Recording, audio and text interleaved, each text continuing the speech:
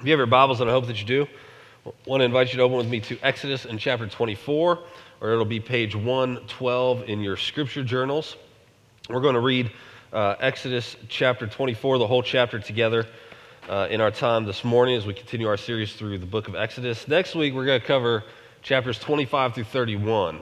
So between now and next week, please do read that, because we're not going to obviously read that whole thing in our time together next week. So please do read that between now and then. Also, you should have noticed there's a book in your seat or nearabouts. Crossway sent that to us as a gift, and so we want to gift those to you guys as well. So take that with you. That's a free gift from our friends at Crossway. Read that. It'll do your soul some good. And then once you're done reading it, pass it on to somebody else who you think that it'll bless. So please do take a copy with you. But today, Exodus 24 will be together. I imagine that you are there by now. It'll also be behind me on the screen as well. So let's go ahead and read this together. Exodus 24, starting in verse 1, we're going to read through the whole chapter. God's word, it says, "Then he, the Lord, said to Moses, 'Come up to the Lord, you and Aaron, Nadab and Abihu, and 70 of the elders of Israel, and worship from afar. Moses alone shall come near to the Lord, but the others shall not come near, and the people shall not come up with him.' Moses came and told the people all the words of the Lord and all the rules, and all the people answered with one voice and said, 'All the words that the Lord has spoken we will do.' Moses wrote down all the words of the Lord.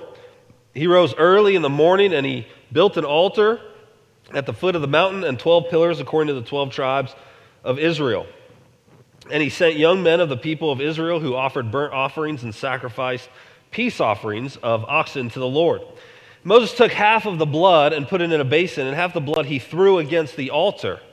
Then he took the book of the covenant and read it in the hearing of the people, and they said, 'All that the Lord has spoken we will do, and we will be obedient.' And Moses took the blood and threw it on the people and said, 'Behold, the blood of the covenant that the Lord has made with you in accordance with all these words.' And Moses and Aaron, Nadab and Abihu, and the 70 elders of Israel went up, and they saw the God of Israel. There was under his feet, as it were, a pavement of sapphire stone, like the very heaven for clearness. And he did not lay his hand on the chief men of the people of Israel. They beheld God and ate and drank." Verse 12. "The Lord said to Moses, 'Come up to me on the mountain and wait there, that I may give you the tablets of stone with the law and commandment which I have written for their instruction.' So Moses rose with his assistant Joshua, and Moses went up into the mountain of God. And he said to the elders, 'Wait here for us until we return to you. And behold, Aaron and Hur are with you. Whoever has a dispute, let him go to them.' Then Moses went up to the mountain, and the cloud covered the mountain. The glory of the Lord dwelt on Mount Sinai, and the cloud covered it 6 days. And on the seventh day, he called to Moses out of the midst of the cloud. Now the appearance of the glory of the Lord was like a devouring fire on top of the mountain in the sight of the people of Israel. Moses entered the cloud and went up on the mountain, and Moses was on the mountain 40 days and 40 nights. Amen. It's God's word, and may God write its eternal truths on all of our hearts. About 10 years ago, there was a considerable amount of hubbub and controversy surrounding the great hymn by Stuart Townend and Keith Getty called "In Christ Alone." The controversy centered on the Presbyterian Church USA. Maybe you know or don't know, there are 2 Presbyterian denominations in America, 2 main ones. And this one, Presbyterian USA, they were adding new songs to a new hymnal that they had planned to publish, and they were considering adding "In Christ Alone." And why wouldn't they, right? I mean, that song is an incredible hymn that tells the story of the gospel in a pithily kind of way. But there was a problem. See, they liked the hymn for the most part, but there was a lyric in it that they didn't want to publish. The lyric was, "Till on that cross as Jesus died, the wrath of God was satisfied." They didn't like that language of God's wrath and it needing to be satisfied due to our sin. They thought that idea would have a negative effect on the hymnal's ability, they said, to form the faith of coming generations. So what they wanted to do was simply replace that line and then include the altered song in their hymnal. So they reached out to the writers of the hymn, Townend and Getty, and asked, can we replace the line, till on the cross as Jesus died, the wrath of God was satisfied, to, till on the cross as Jesus died, the love of God was magnified, to which they were promptly turned down. So they didn't include the hymn at all. In the age we live in, it should surprise no one that topics like wrath and a bloody cross are unpopular topics, and even objects of scorn. Paul promised this, right? Even in the modern American church, many don't want to hear that they're sinners, deserving of judgment. Who wants to hear about that? That's unpleasant. Writing an article for TGC about a wrathless cross, Jared Wilson shared a story where he said, a couple years ago I was speaking at a Christian college about the cross, and a young man approached me to inquire about my views about Christ's sacrifice. And he expressed distaste for the idea of a wrathful God. He used words like bloodthirsty and child abuse. For him, there didn't appear to be any room in the cruciform symphony for the penal part of penal substitution. Christ was our substitute, sure, many penal substitutionary atonement deniers say, but he did not receive the wrath of God. My response, says Wilson, is, then who does? In pursuit of an atonement that is less bloody, less dark, less offensive, he says, we may be stumbling on one that is less effectual, less powerful, less, atoning. The devil loves this development because if he could get us to stop thinking about God's wrath at the cross, he could get us to stop thinking about how our sin is an offense to God, which means he could get us distracted from God's holiness and thus our need for salvation. The cross isn't only about wrath, of course, but if we lose this vital aspect of Christ's atoning work, we lose the very heart of the good news. Now, as we come to Exodus 24 in our journey through this incredible book, we come to one of the most important, and this is not hyperbole, okay? One of the most important scenes in all of the Old Testament. And it's a scene that's covered in blood. Because it's a scene about an atoning God who makes a way for sinners to come near and enter into a covenant with him. According to great thinkers like Augustine and Blaise Pascal and C.S. Lewis, there's an innate desire that's hardwired into all of our hearts that we try with all of our might to fill with every conceivable thing on earth. Do you agree with that? Innate desire of our heart. But we remain empty because that innate desire, that missing piece, can only be satisfied by God. We know something is amiss. Deep down, we all know that we are broken. Do you agree with that? We know we need more. And that more that we need is found in God alone. But there's the rub, isn't it? God cannot be found. We need God to be whole, but we can't go out and find God. We can't climb a ladder or build a tower and climb to get to him. We're too sinful. The gap, the chasm, the gulf, it's too great. So how can a relationship be secured between sinful man and a holy God? Exodus 24 shows us much of what needs to occur for man to fellowship with God like he was made to do. And thus, it foreshadows the ultimate move of God in the gospel to bring undeserving man nearer to the great, glorious, and indescribable God of all things. But that requires some things, like a bloody, wrath-absorbing atonement. That might make us uncomfortable, but without them, we'd be lost forever. So let's consider, in our time together, 4 needs. Okay, this is what I want us to see. 4 needs that we have in order to get God and to get fellowship with him. Okay, 4 needs. Number 1, we need God's initiative. We need God's initiative. This scene in chapter 24 is really incredible, isn't it? And it's one that absolutely is soaked in mercy and grace and the loving kindness of God. So after giving the 10 Commandments and the Book of the Covenant to the people, God invites Moses and Aaron and the 70 elders of Israel as the representatives of the people to come near and to ratify the covenant between him and Israel. And they experience something truly remarkable. They get to get close to God without being incinerated immediately.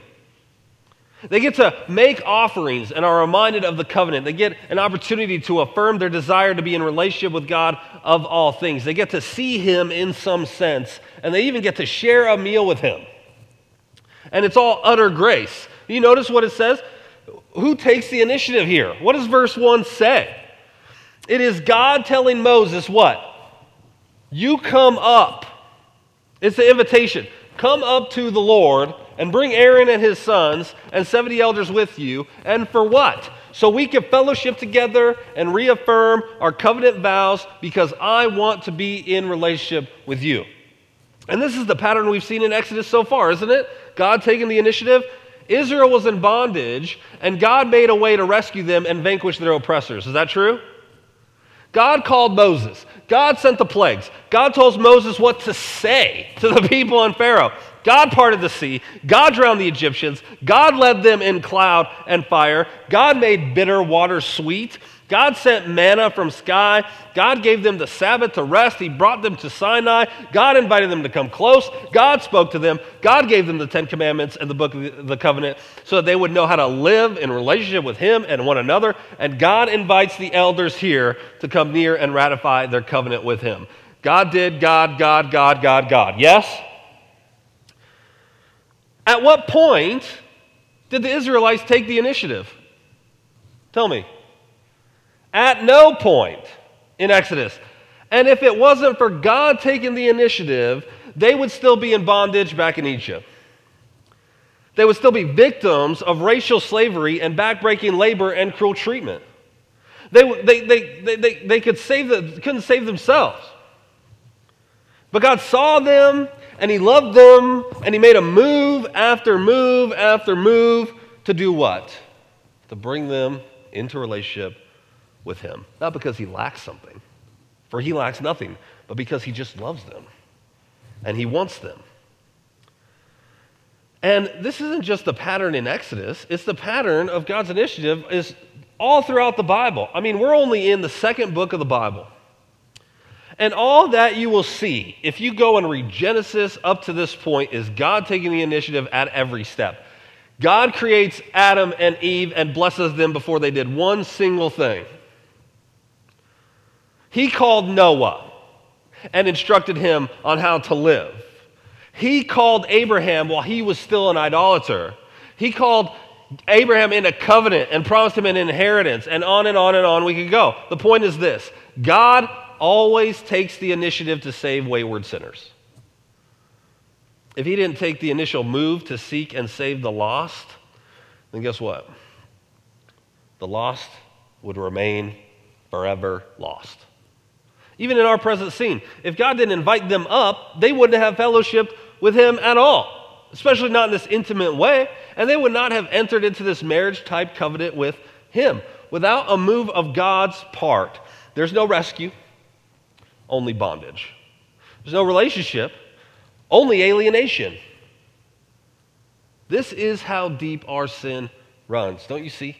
So sinful are we that we not only cannot get to God, we cannot even know how sinful we are without God showing us by his convicting spirit. In his all-time great work, Mere Christianity, C.S. Lewis said, and you probably heard this quote before, he said, most people, if they had really learned to look into their own hearts, would know that they do want, and want acutely, something that cannot be had in this world. There are all sorts of things in this world that offer to give to you, but they never quite keep their promise. If I have found in myself a desire which no experience in this world can satisfy, the most probable explanation is that I was made for another world. Experience tells us the things of this earth in themselves will leave us empty. Do you believe that? But coming to that realization that we were made for another world can only come from God coming to us and showing it to us. Sinful man will not chase idols and pleasures and wealth and one day on his own come to the realization that these things will not satisfy no matter how much he gets of it. Instead, sinful man will feel empty but continue to chase the things which don't satisfy because, this is how insidious our sin is, he will think if he just gets more. Right? It's not the stuff. It's that I don't have enough of it. If I just had more, then I will be truly satisfied. Like a hamster on a wheel, running for miles, going nowhere, but thinking he's made some kind of progress on the journey. That's how insidious our sin is. One of my absolute favorite illustrations on this, talk about our inability to get to God and save ourselves. It comes from Kenneth Keithley. He's a professor at the Southeastern Seminary. He's talking about salvation and what we contribute to it. This is what he said. He said, imagine waking up to find you're being transported by an ambulance to the emergency room. It's clearly evident that your condition requires serious medical attention. If you do nothing, you will be delivered to the hospital. However, if for whatever reason you demand to be let out, the driver will comply. He may express regret and give warnings, but he will still let you go. You receive no credit by being taken to the hospital, but you incur the blame for refusing the ambulance. Do you see? God came to Israel. They didn't go to him. God saved Israel. They didn't contribute. God invited them near in chapter 19 and the elders as reps for the people here. They didn't decide to come. In the same way, God came to you. God came to you. You didn't go to him. Jesus saved you. You contribute to yourself. You don't contribute a thing to your salvation whatsoever. You woke up in an ambulance as I woke up in an ambulance, and if you are saved, it's because Christ took you to himself, showed you that you were sick, and healed you by his power and work. Salvation from A to Z is all of Christ. And damnation from A to Z is all of man. The consequences of this realization are deep and profound. Do you realize just how desperately we need God to make the first move to save us? Do you realize? Do we thus realize just how deeply sinful and deserving of judgment we are? Do we realize we have no business on our own of being in fellowship with the God of all things? The meritless grace like this makes us squirm. It's why we have a hard time with participation trophies, right? Because we don't have a category for meritless grace. We're culturally conditioned to come to God and others with our arms full of accomplishments, aren't we? We carry our resume with us, and our name, and our accomplishments, and our titles, and our families, and our possessions, and our wealth, and our record, and our belief that we aren't so bad, or at least not as bad as other people, and we expect God and man should be impressed with us. And that might work for man, but guess what? God's not fooled. But a realization in our hearts that we are so incredibly unable to get to God, so incredibly lost without him, so unaccomplished, religiously speaking, so bankrupt in the economy of what really matters, that it would take the initiative of the God of all things to come to us and make a way and carry us home like an unconscious person on a gurney makes all the difference. Once you get that, you'll be more amazed by grace. Right? You'll be more amazed by grace. You'll be more grateful for free forgiveness and more willing to give grace to others and less prone to look down on folks and less prone to hold grudges and more prone to forgive and forget and hold loosely on what you possess. Because while we're building towers of Babel and ladders to heaven, God himself came down and he bypassed the ladder.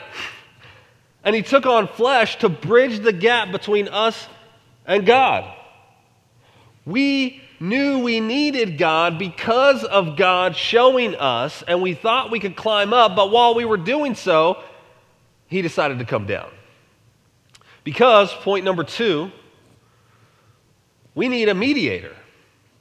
We need a mediator. Not only do we need God to take the initiative, but we also need someone to mediate between us and God. That's pretty plain in this text, isn't it?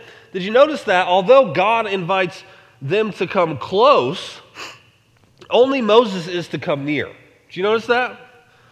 They all go up, but Moses is the one who gets closest.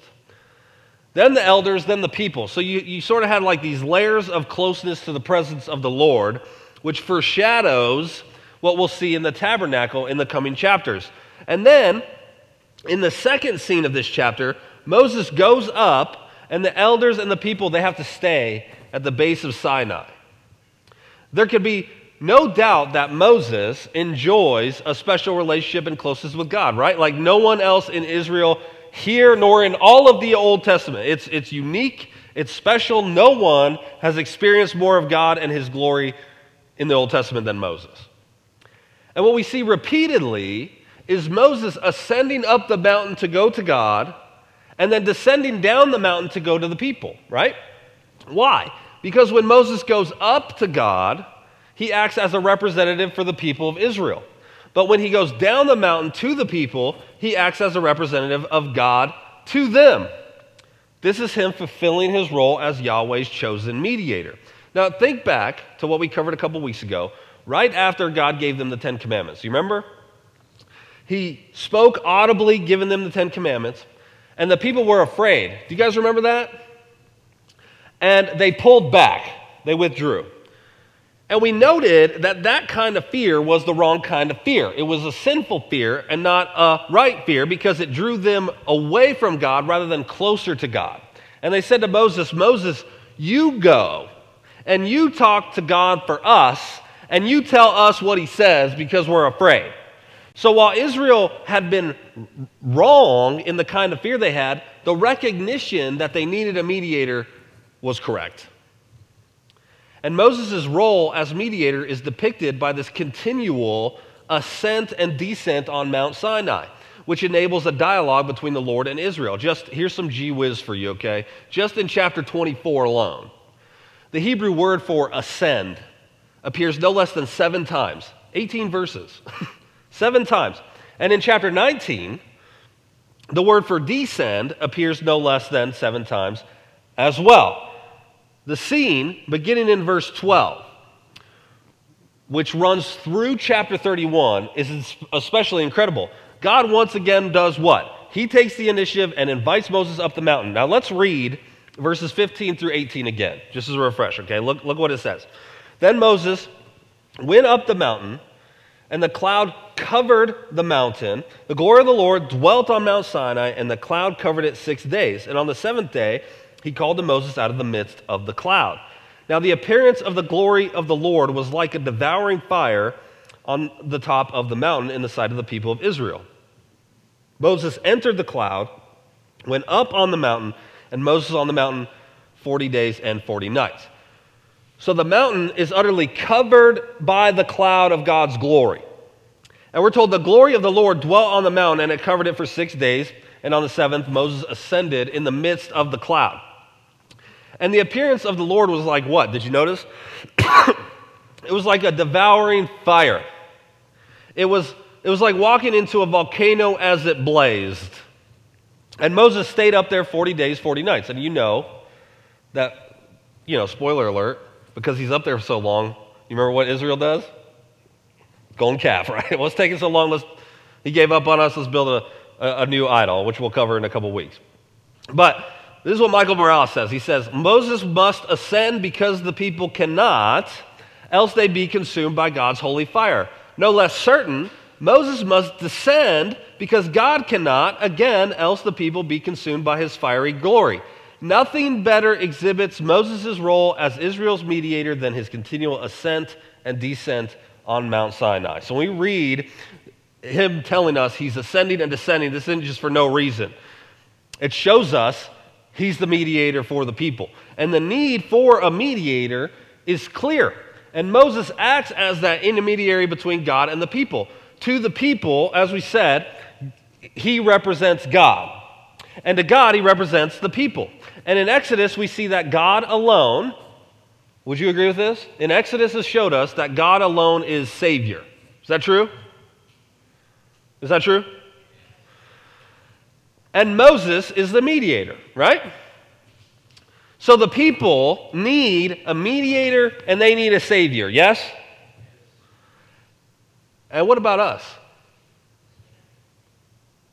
We need a mediator, right? And we need a Savior. And what do we have in Jesus? We have a Savior and a mediator in one. As fully God, he represents the triune God and speaks as God to man. As fully man, he represents man to God, but perfectly. He's the head of the new humanity as a truer and better Adam. He and he alone can both be Savior and mediator. Only Jesus, as fully God, can bear the wrath of God aimed at us. And only Jesus, as fully man, can die as that substitute. In Jesus, we have the perfect, complete, once and for all mediator. You know, if you were to visit Dublin, Ireland, and you went to St. Patrick's Cathedral, you would see on display this wood door that's from the 15th century, okay? And it's very well preserved, except there's this rectangular hole right in the middle, about this big. And the story of how it got that hole is quite fascinating. See, in 1492, there were two prominent Irish families, and they were feuding. They were called the Butlers and the Fitzgeralds. And it was really bitter and bloody feud. And during one of the skirmishes, one of their battles, the Butlers decided to take refuge in St. Patrick's Cathedral, and they bolted themselves in. Okay? And they found safety there for a time. Well, the battle outside continued to rage on. But then the leader of the Fitzgerald, he had a change of heart in the moment. He decided that enough of this fighting, enough of this feud, enough of this battle. So he went up to the cathedral, he knocked on the door, told the Butlers to come out. He said he wanted peace. And understandably, the Butlers thought this was a trap, as you probably would too. And they were like, if we come out, we know you're just going to massacre us. We're not coming out. And so you know what Fitzgerald did? He took a spear and he cut a hole in the door, and he thrust his entire arm into that hole, and he reached his whole arm in there, vulnerable to attack. The Butlers could have chopped that thing off if they wanted to, right? But instead, James Butler saw that vulnerability, and he grabbed Fitzgerald's hand in friendship, and the feud was over. And the Butlers came out of St. Patrick's Cathedral, and they fellowshiped together with their former enemies. In our sinful state, we are at enmity with God. Like Lewis says, we aren't simply in need of improvement and then everything will be fine. No, we are rebels who must lay down their arms. In ourselves, we are at war with God, and there is a door that stands between us and him. And in the greatest move in history, God himself came down, he bypassed that ladder, he bypassed that tower, he tore through the door, and he reaches his hand through in ultimate vulnerability and humility, and the offer stands before sinful man. Will you grab his hand in mediatory reconciliation, or will you reject him and allow your separation to remain? We need a mediator, and we need a savior. And praise God, we have both in who? He's the true and better Moses. And what we see in Exodus 24 is a shadow. It's just a shadow of what Jesus will be in the fullness of the promise of Sinai, and in even a greater theophany than what we see here. So we need God's initiative. We need a mediator. But third, something else we need huge, we need atonement. We need atonement. Remember what we said in the introduction. This passage is covered in blood. We see Moses and the elders as the representatives of Israel come up as God had invited them, and then Moses tells them again the Ten Commandments and the Book of the Covenant and what it says. He reads it to them. He writes it down. He builds an altar, surrounds it by 7 pillars, which represent the 12 tribes. And then they offered a burnt offering, which signifies that they are committed to the Lord and will hold nothing back from him. Then Moses takes blood, and what does he do? He throws it against the altar. Why did Moses do that? Because this communicates that the primary need of people, is that God should be satisfied. The slaughter of the animals and blood signifies many things, not the least of which is that there is no forgiveness of sin without the shedding of blood, which is what the author of Hebrews tells us. Sin doesn't just go poof, right? It has to be atoned for. And so the blood begins in the direction of the altar to signify God protecting them from his wrath like the blood of the Passover did. And can you imagine being at this scene? You would never forget this, would you? I mean, it'd be like how they saw the bodies of the Egyptians washing up onto the shore after the Red Sea. They'd never forget what God did there. You would never forget this. They're supposed to smell the blood and see it. And smell and see the dead animals and think, that should be me because of my sin. And thanks to God's graciousness, he accepts the blood of the animals to propitiate their sins, and he seals the covenant. But it doesn't stop there, does it? Then Moses reads the Ten Commandments in the book of the covenant again. And the people say, all that the Lord has spoken we will do, and we will be obedient. Now we hear that because we got spoilers, right? We know what Israel will do in 8 chapters' time and the rest of their history. But they really do mean this. This is not some kind of legalistic or self-righteous boast on behalf of the people, as if they heard all of that and thought, oh yeah, I can keep that perfectly, no problem. Rather, it's simply an acceptance of the covenant terms. And note, the people are willingly entering the covenant here. God is not intimidating them in entering the covenant or forcing them into it. Which is why, maybe, verses 1 through 11, even though there's blood, I mean, it's a peaceful scene. It's absent of the fury of the theophany that will appear later on in this chapter. God wants the people to want to enter into the covenant freely, you understand? That they could have truly, freely said, no thank you. But then they would forfeit being God's people. But they would have been free in their choice. And thinking of this, I was thinking of during the time of Jesus' earthly ministry and after, Rome, was the most powerful military in the whole world, okay? And they had this thing called Pax Romana, which literally means Roman peace. Now, what they would do is they'd go to a country that was clearly weaker because they were the most powerful country in the world. They had the biggest military in the world. And they'd come to this country and they'd say, we have a great deal for you. You can submit to us, and we will make your country part of our empire, and then we'll protect you. Or you can resist, and we'll crush you and decimate your people and kill your king, and you'll still be part of the empire. The choice is yours, right? Let's be honest. That's not much of a choice, is it? Their submission to Rome was done peacefully if they didn't resist, but clearly under duress. God isn't doing anything like that here. If the people want to be in relationship with God, who sought them and bought them and brought them near, they're being offered that incredible, gracious privilege. But if not, then they can certainly choose that. But when you have the kind of encounters that Israel has had with God so far, not only does free acceptance make sense, so does saying, we will obey. That's the correct response to grace. But then what do we see? We see Moses take the blood, and then what does he do with it?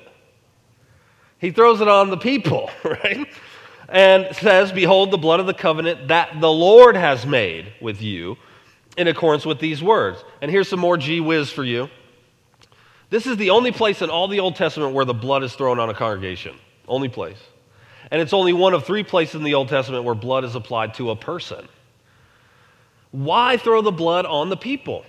Because it would, 1, be a vivid reminder of the source of their forgiveness, which is God's mercy and the shedding of blood.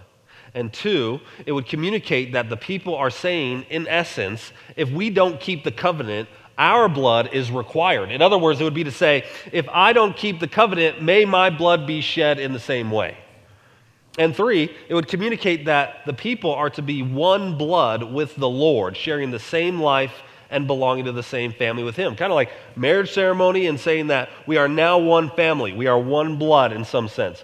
Israel is God's bride, and he is their bridegroom, and they are a family agreeing to fulfill the covenant out of love and devotion. But again, we're reminded that for us to get God, blood is required. Sin separates people from worshiping and fellowshipping the holy God. If Israel is to leave Egypt, thousands of spotless lambs must die, and their blood must be smeared on the doorposts. If Israel is to enter into covenant with the God of all things here, some animals have to die, and their blood must be thrown into the altar. It must be thrown Godward, and then it must be sprinkled on them. That's the price of sin. Blood. You want God? Something must die. That's what sin has done. It's death. In Eden, God told our first parents, if you eat from this tree that I forbid, you will surely die. And then the serpent comes up, and what does he say? You will not surely die. And they took, and they ate, and they sinned. Did they surely die? Yes, they did, because that sin caused separation from their God. That's death.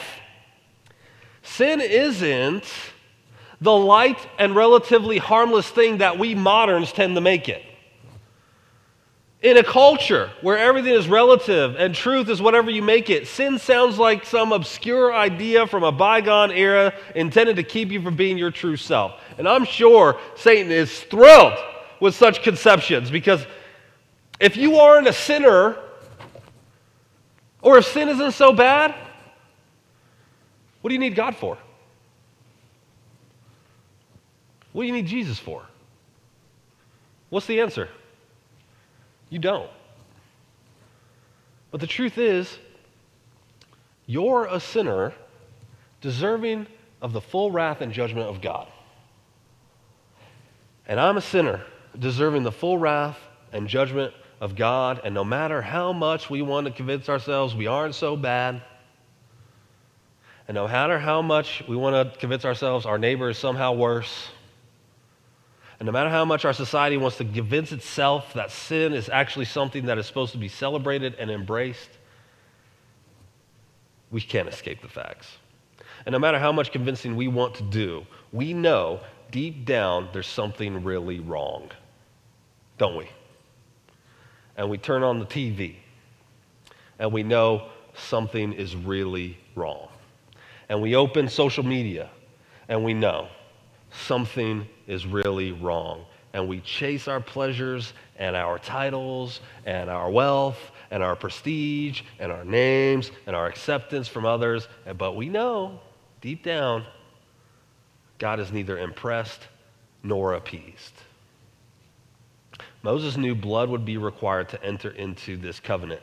And he prepared, and he built an altar, and he slaughtered animals, and he collected their blood, and he chucked some on the altar, which represented God, and he threw it on the people, which represented their cleansing. And it was only then that they could draw near to God in fellowship. And we know we need God, but we know what we do won't work. Even if we try with all of our might, even if we had 1,000 lifetimes to do it, and more importantly, God knew that wasn't going to work either. And so, do you see the beauty of the gospel? He descended the mountain. And not only was he mediator and savior, but his saving required that he be the sacrifice itself. And only a truly spotless lamb could be an offering for sin, a true substitute for the sin of fallen man. Only the God-man could be a once and for all sacrifice. Only this beautiful, perfect, holy, eternally pre-existent creator could atone for you and me. That's how sinful we are. If sin weren't so bad, why would it take the death of God in flesh to atone for it all? Kent Hughes said, we need to invite the horror of the crucified Christ, its blood and glistening bone and swirling insects to assault our hearts with that reality so that our hearts might respond and say, this is how I'm loved. So sinful are we that it took nothing less than the death of God in flesh to atone for us, to reconcile us to him. But so loved are we that God was glad to do it. And guess what? He did it all by his own initiative. This is how much he wants you. Do you realize that? Hey, you. Does that not move you? He did that for you. Can you believe it? Once and for all, paid in full. No need for repeated sacrifice like Israel did. He did it all fully and finally. Tell me these glorious truths don't do something to your heart. So you know what? Folks could keep their bloodless half-gospels and the wrathless trinket crosses. Give me the true gospel, which says I am more sinful and flawed in myself than I ever dared believe, yet at the very same time, I am more loved and accepted in Jesus Christ than I ever dared hope.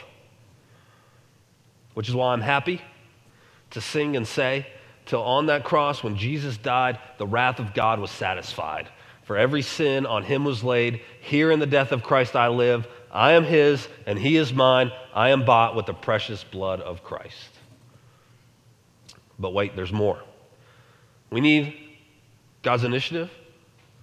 We need a mediator. We need atonement. And we need, point number 4, heaven and earth to meet.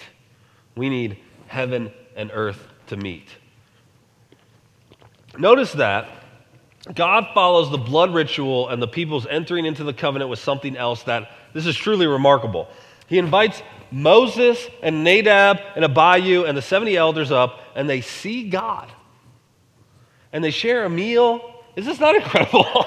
And they share a meal with God on the mountain. But hold on, you say. Won't we be told later in Exodus that no one can see God and live? Won't we be told that?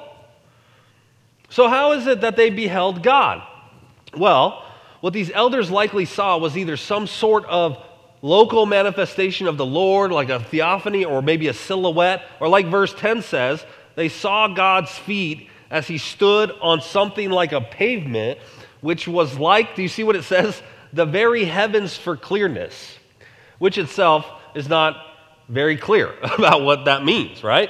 Robert Alter, he wrote a 3-volume translation of the Hebrew Bible, and he gave commentary, and he says this in verse 10, about verse 10.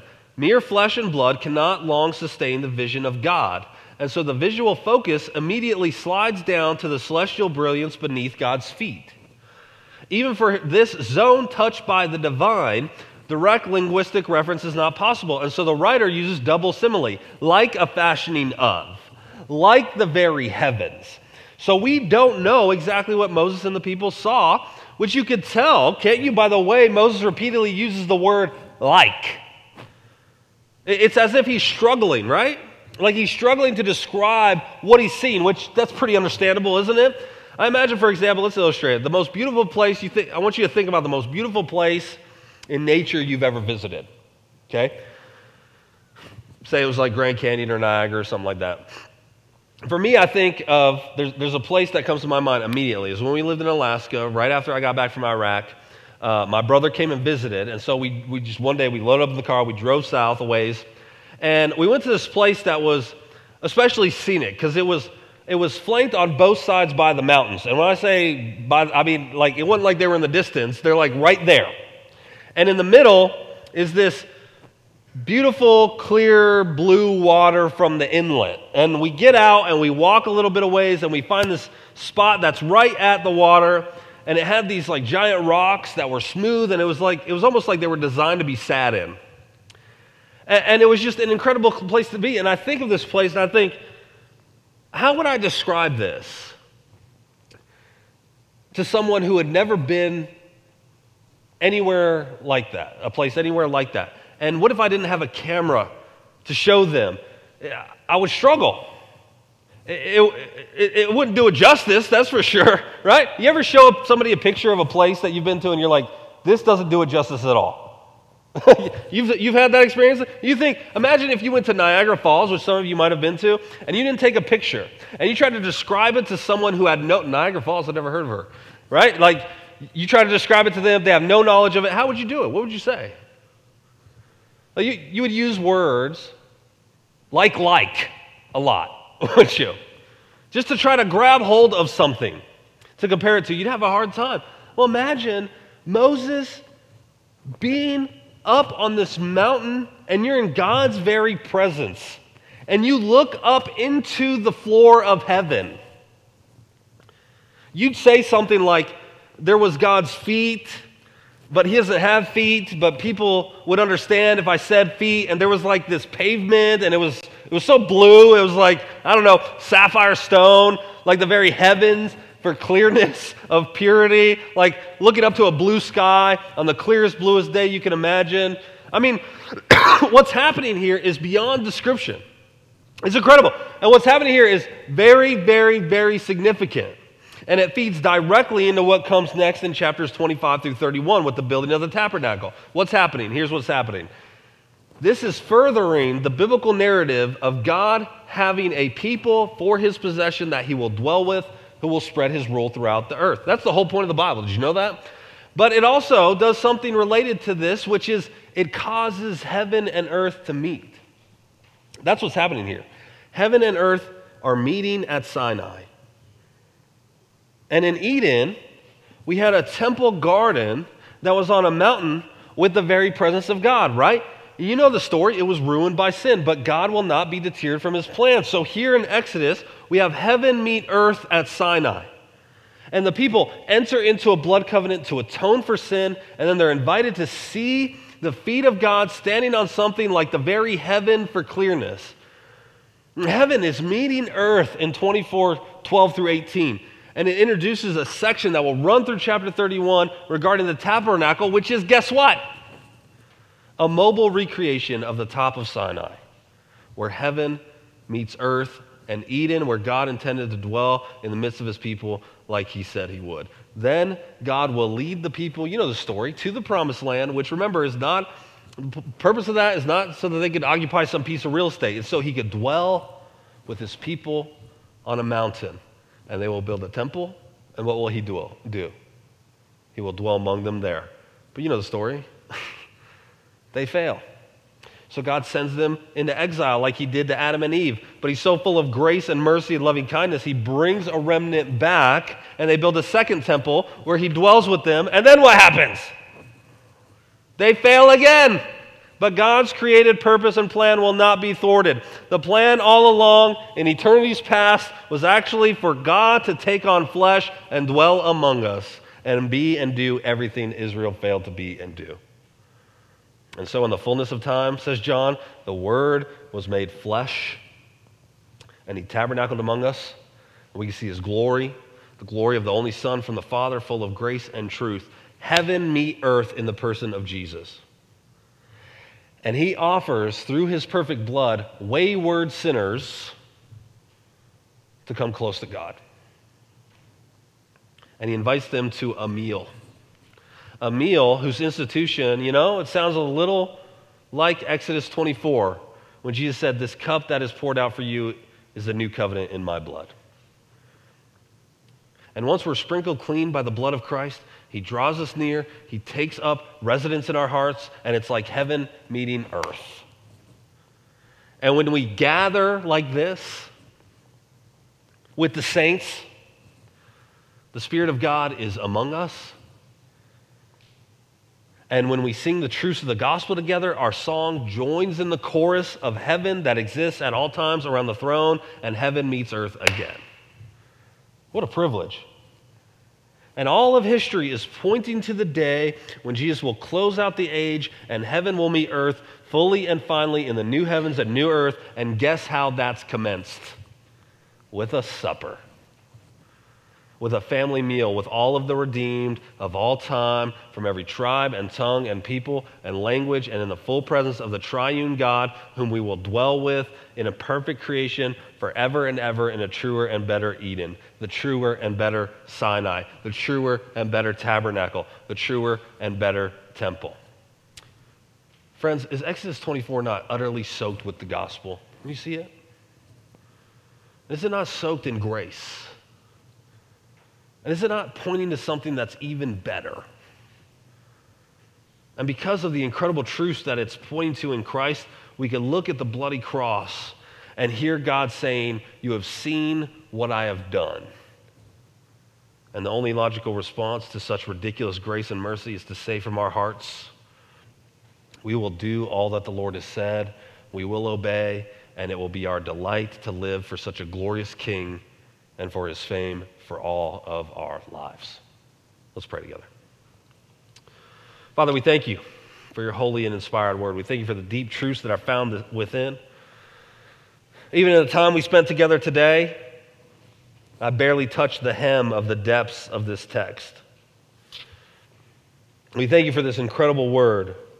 We thank you for what it reveals to us. It's such an amazing scene. But even as amazing as it is, it's just a shadow pointing to Jesus. And in him, we see everything from Exodus 24 and eternally more. Please help us remember what we talked about this morning, that we are in need of you to take the initiative, and you did. We're in need of a mediator, and you sent the perfect one. We are in need of atonement, and we have it in the perfect blood of Christ. We are in need of heaven meeting earth, and that's what Jesus did. And that's what he points to. And God, as we gather today, we could tend to get into habits and rhythms and coming to the Sunday gathering. Well, that's not a priority sometimes. We got other things going on. It's okay to miss a lot. But God, help us to see what a privilege that when we gather, it's not just some social club, but that it's heaven meeting earth. Because your Spirit is among us, this very Spirit of God that dwelled on top of Sinai, that dwelled in the tabernacle, that dwelled in the temple, dwells in each of us and among us. And when we sing, our voices, we sing to one another, but it extends skyward into heaven itself. What an incredible privilege. Help us remember our desperate need for grace. And just to remember how sinful we are, but not to dwell on that, but to let it spring us into amazement at the gospel of glory. To behold Jesus and his glory and his beauty and be changed by it forevermore. It's in his name we pray. Amen.